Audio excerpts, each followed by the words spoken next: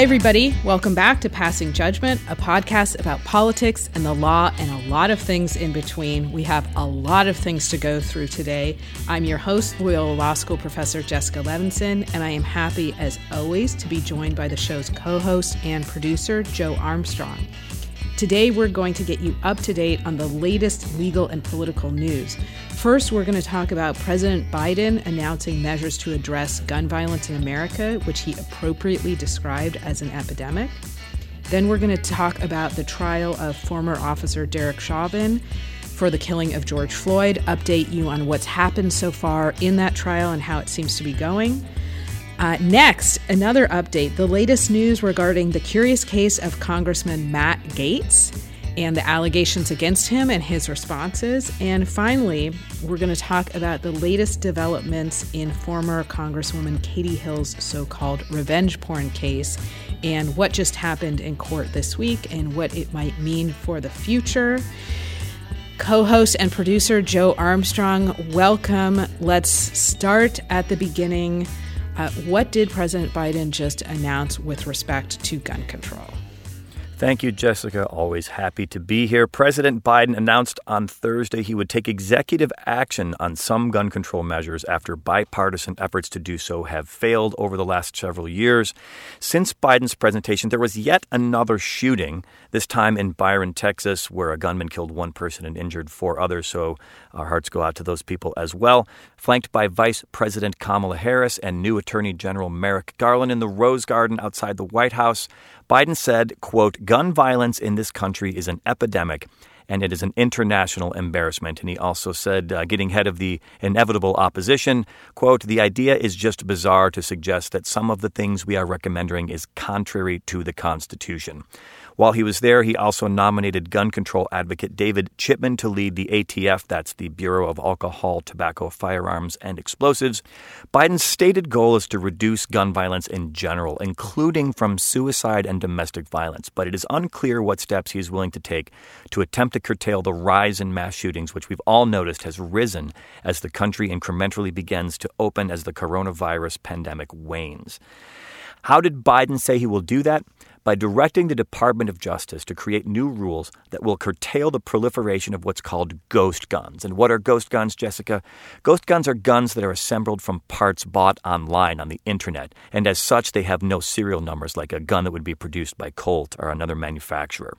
He also asked Department of Justice to give examples of red flag laws for states to use. Now, these laws would allow family members or the police to block people temporarily from obtaining firearms if they present a danger to themselves or others. He also asked for a new Department of Justice report on the trafficking of firearms. The last one noted here was 21 years ago, so that could stand to be updated. He also said, quote, "The job of any president is to protect the American people, whether Congress acts or not." Biden said, "I'm going to use all the resources at my disposal to keep the American people safe from gun violence, but there is much more that Congress can do to help that effort," pushing the ball into their court a little bit as well. Now, with Second Amendment defenders opposed to any action whatsoever, how far do you think Biden will take these efforts, Jessica? And how far can he take them, legally speaking?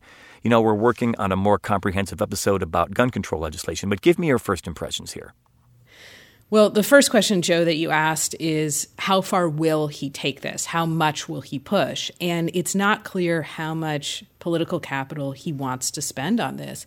I think we all know that he has about 2 years, at this point a little less, before the midterms to really try and get as much as he possibly can done before potentially the balance of power in our country shifts. And so I don't know how hard he's going to push the gas in terms of legislation. But I think he's absolutely correct to say that this is a humanitarian crisis. and there just are no two ways about it. Now, you asked me, is this legal? I think legally speaking, there's a couple of questions. One, we don't know exactly what this executive order is going to look like. We don't know if it will just be model rules for states, if it will be guidance, if it will be binding. So a lot of the legal issues will really be based on, I hate to say this, but the devil will be in the details in terms of whether or not this is suggestive or mandatory. A couple things to think about, of course, is that our current Supreme Court is very much I'm loath to say pro-Second Amendment, Joe, because I think you can be in favor of the Second Amendment without an irrationally broad reading of the Second Amendment, which is what I believe the current court may espouse. So that's kind of legal issue number one. Legal issue number two, there are, of course, problems trying to implement mandatory change through an executive order.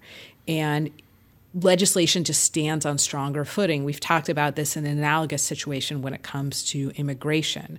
So what we really need is legislation. Polls indicate that that's what a majority of Americans want, and that will, again, be on a stronger legal ground. Now, I did notice, Joe, that you said, President Biden said this is a, quote, international embarrassment. And I thought it was worth it just for a moment to think about what other countries have done by comparison. In Britain, 1997, a gunman kills 16 children and their teacher. In Scotland, the 1997 Firearms Act ends up restricting ownership of almost all handguns. Australia, a year earlier, 1996, a gunman kills 35 people using illegally purchased AR-15, a semi-automatic rifle. The Australian government coordinates with states to severely restrict the ownership of automatic and semi-automatic guns. Within a year, the government bought back 650,000 firearms. New Zealand, March 2019, a gunman kills 51 Muslim worshippers. Within a day, within less than 24 hours, the New Zealand Prime Minister says that the country would change its gun laws. It did change its gun laws. Among other things, they instituted a gun buyback program and restrictions on semi-automatic weapons. New Zealand's Prime Minister told a CNN reporter, quote, Australia experienced a massacre and changed their laws. New Zealand had its experience and changed its laws. To be honest with you, I don't understand the United States. What happened in Canada? A very similar story. They experienced a massacre, they changed their laws. What happened in America? We experienced a massacre, and then we experienced a massacre, and then we experienced a massacre, and we do not change our laws. And Joe, I just don't even know what to add to that other than to say the time was before we started mowing down adults and children in schools, and the time has passed. And it will be, I think, one of the biggest tests of the Biden administration to see if he can implement gun control. And if he can't, this will be one of the big things we have to think about when we think about the Senate and the fact that it is by definition anti-majoritarian, and that the filibuster is an anti-majoritarian principle on top of an anti-majoritarian institution. And there's just no good way to transition from that. But we do want to continue to inform you about other legal and political news. So now let's talk about the trial of former officer Derek Chauvin in the death of George Floyd. So Officer Chauvin is on trial for second and third degree murder and second degree manslaughter, again, in the death of George Floyd. Chauvin kneeled on top of Floyd's neck for approximately 9 minutes, and Floyd died. What are the big legal questions in the case? Number one, did Chauvin use excessive force? Number two, were Chauvin's actions the substantial cause of Floyd's death? This is why we're going to hear a lot more about medical expert testimony. Did George Floyd's pre-existing conditions and or drugs in his system cause his death, not Officer Chauvin's knee in his neck?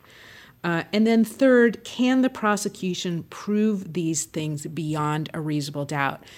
Joe, you're going to update us on what the witnesses said, but I do want to be clear that the prosecution and the defense have very, very different roles here. So the prosecution, of course, has to build this case from the ground up. They have to start from scratch, and they have to build their case beyond a reasonable doubt. The defense has a very, very different role, which is, again, just to try and convince one juror that they do have a reasonable doubt and that it is not, in fact, proper to convict Chauvin of either second or third degree murder or second degree manslaughter.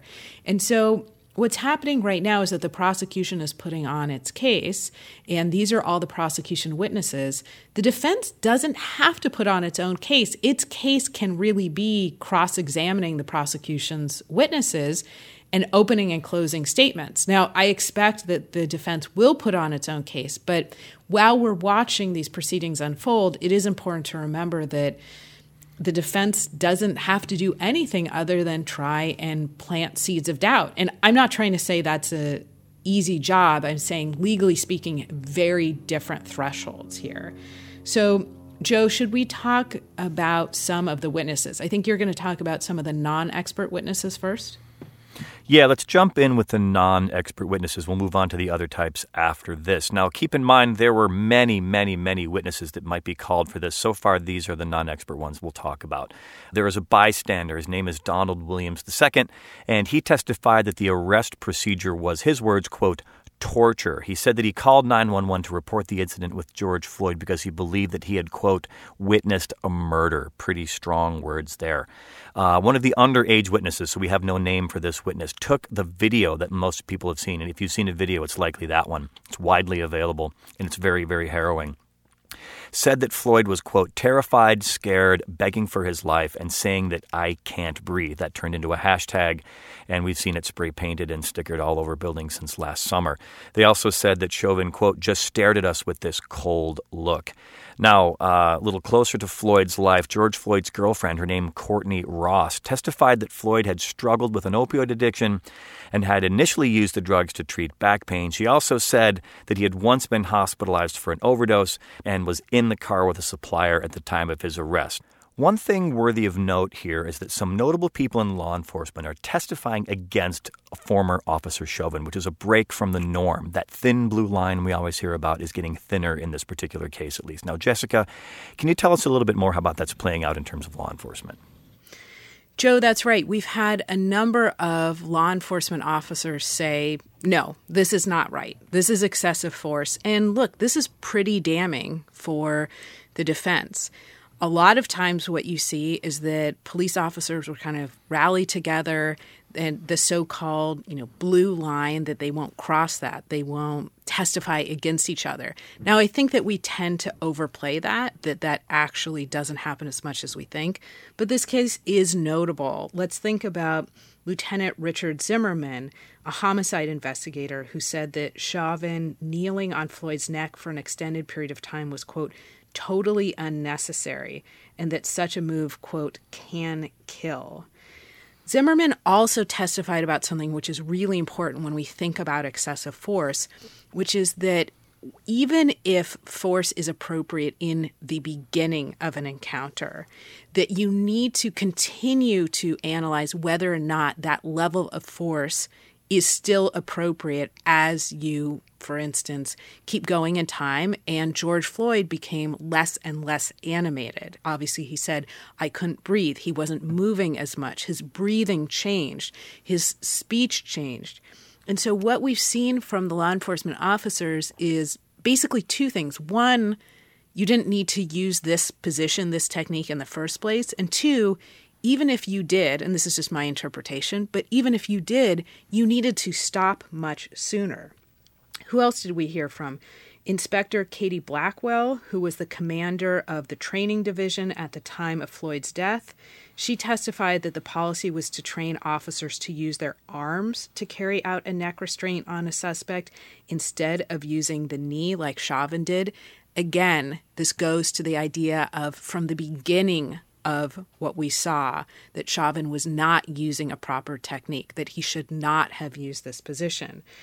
The chief of the Minnesota Police Department testifying that Chauvin violated department policy, training, and ethics. I thought this was really damning, listening to him talk about the fact that this is against what we teach, and it's also just not what you should do as a human being.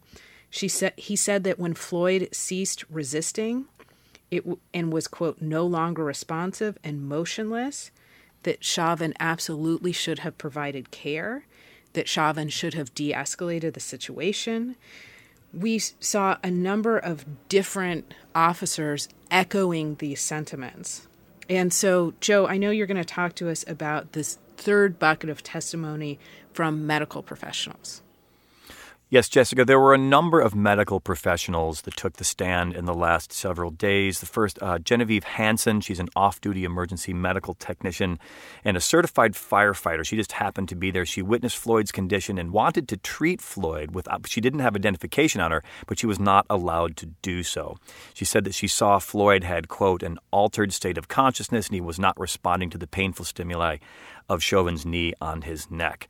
Her goal there was to check Floyd for consciousness and start chest compressions, CPR, as well as render other medical attention. She was denied access to Floyd by the police.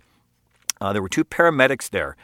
Seth Bravender and Derek Smith, forgive any mispronunciations there, stated that when they arrived at the scene, they did not see signs of breathing or movement by George Floyd and thought that he was already dead.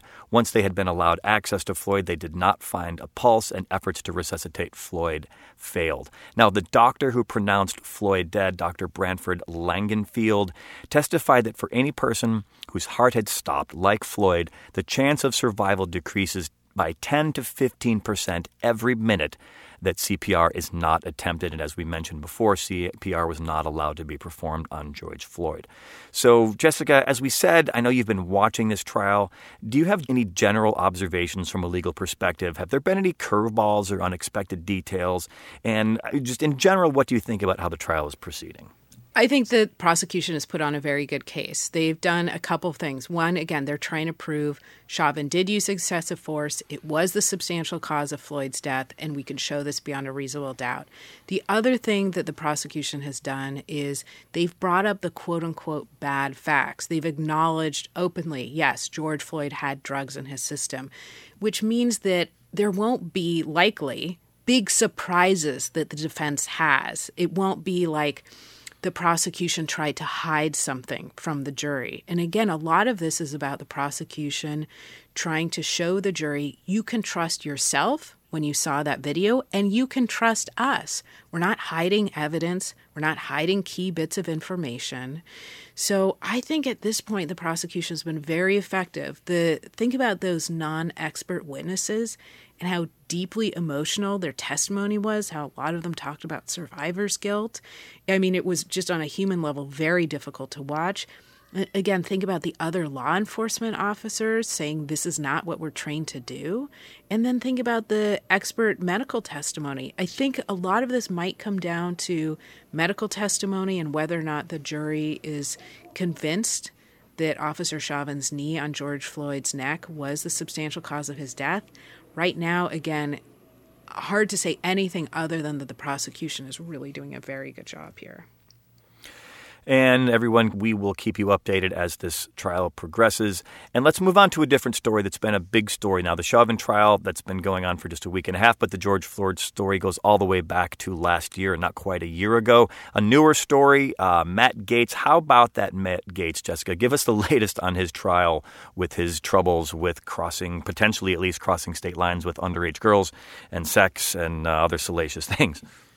Who ever thought that having a discussion about a member of Congress who might be under federal investigation for sex trafficking would be the breath of fresh air that we need? But we've just talked about gun control. We've talked about the death of George Floyd.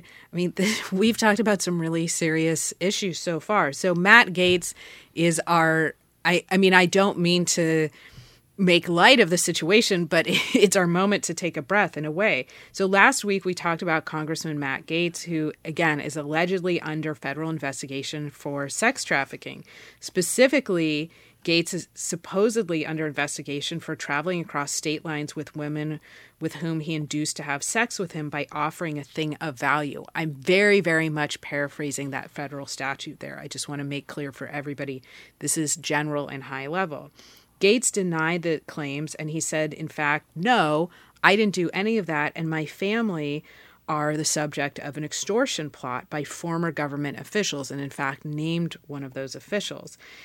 Now, this is a surreal story on so many levels, and there have been some new developments just in the last few days since we talked about this. Can you fill us in on what happened? I would love to, Jessica. Yeah, it is a serious story, but it's nothing else. It's a change of pace. Now, we've got some details, as I said, and the case has indeed been taking a slight turn towards the bizarre. CBS News has reported that Gates took a trip to the Bahamas with a marijuana entrepreneur named Jason Pirozzolo, I think is how you pronounce that. Good Irish name. Sometime around late 2018 or early 2019. Now, Pirozzolo is alleged to have paid for Gates' travel expenses, accommodation, and, surprise, surprise, female escorts. Investigators are trying to determine if the escorts traveled across state lines or perhaps international borders, as well as if the travel and escorts were a sort of quid pro quo for political access to Gates. CBS News also said that Pirozzolo donated $1,000 to Gates' campaign in March 2016 and May of 2017. It is known that Gates has advocated for legalizing marijuana and was one of only 5 House Republicans to vote for the Marijuana Opportunity Reinvestment and Expungement Act. That was the MORE Act, which passed 228 to 164 not so long ago. At the time, Gates tried to convince other Republicans to change their minds. Now, some people are standing with Gates and some are looking to save themselves.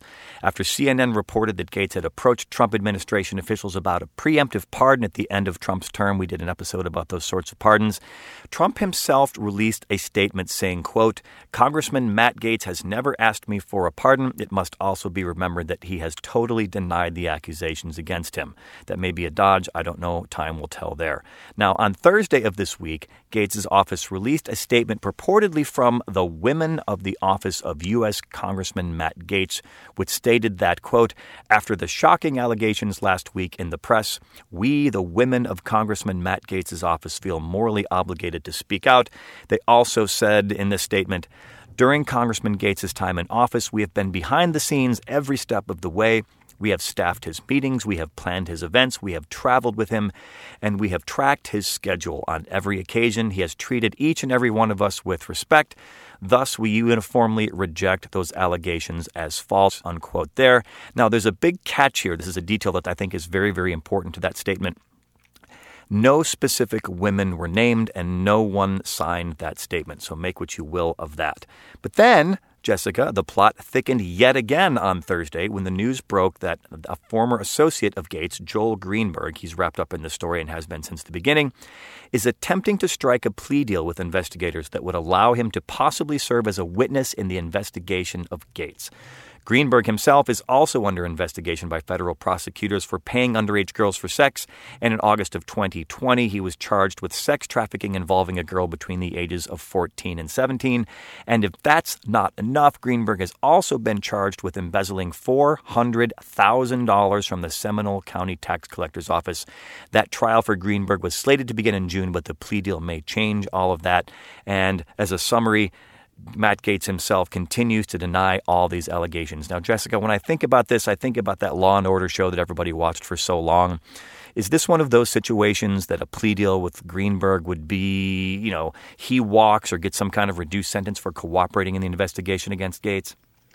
Potentially. So Greenberg could agree to plea to, X, Y, or Z, and in return provide information on Congressman Gaetz. Now, again, we don't know if that information exists, but yes, absolutely, this could be very bad news for Congressman Gaetz. We don't know. We will continue to follow the story. And Joe, I'm glad that you said throughout, he's denied these allegations because we do want to be careful. And look, people are innocent until proven guilty, and I think it's very fair to talk about these allegations, but nothing has been proven even by a preponderance of the evidence at this point. So this brings us, I think, to a former member of Congress and our final update. You may remember former Congresswoman Katie Hill, a Democrat who was largely viewed as a rising star in California politics. Her rise to power really, frankly, had nothing on her spectacular fall and resignation from Congress. She resigned after intimate photographs of her were published online without her consent, including one image of her nude brushing the hair of a paid female campaign staffer and another of her holding what looked to be a bong. Now, Jennifer Van Laar, a former Republican political strategist and journalist, published these images of Hill on a conservative website called Red State. She then shared those images with a British tabloid called the Daily Mail. Van Laar said that she got the images from a third party, but not from Hill's ex-husband. Hill sued Van Laar, Red State, and the Daily Mail, among others, for violating a California law that prohibits the distribution of intimate photographs without consent. Joe, should we keep going? Yes, please do, Jessica. Now, I know that intimate photographs of Hill were in fact distributed, but I sense that you're about to say there's more to this story, or at least there is in the law. Yes, there are two specific defenses to liability in this law that may in fact be fatal to Hill's case, at least with respect to some of the defendants. So first, there's a specific defense for material that constitutes, quote, a matter of public concern. Now, some people might say, look, this is none of our business, but we interpret a matter of public concern broadly, in part because we have a really strong and robust First Amendment tradition.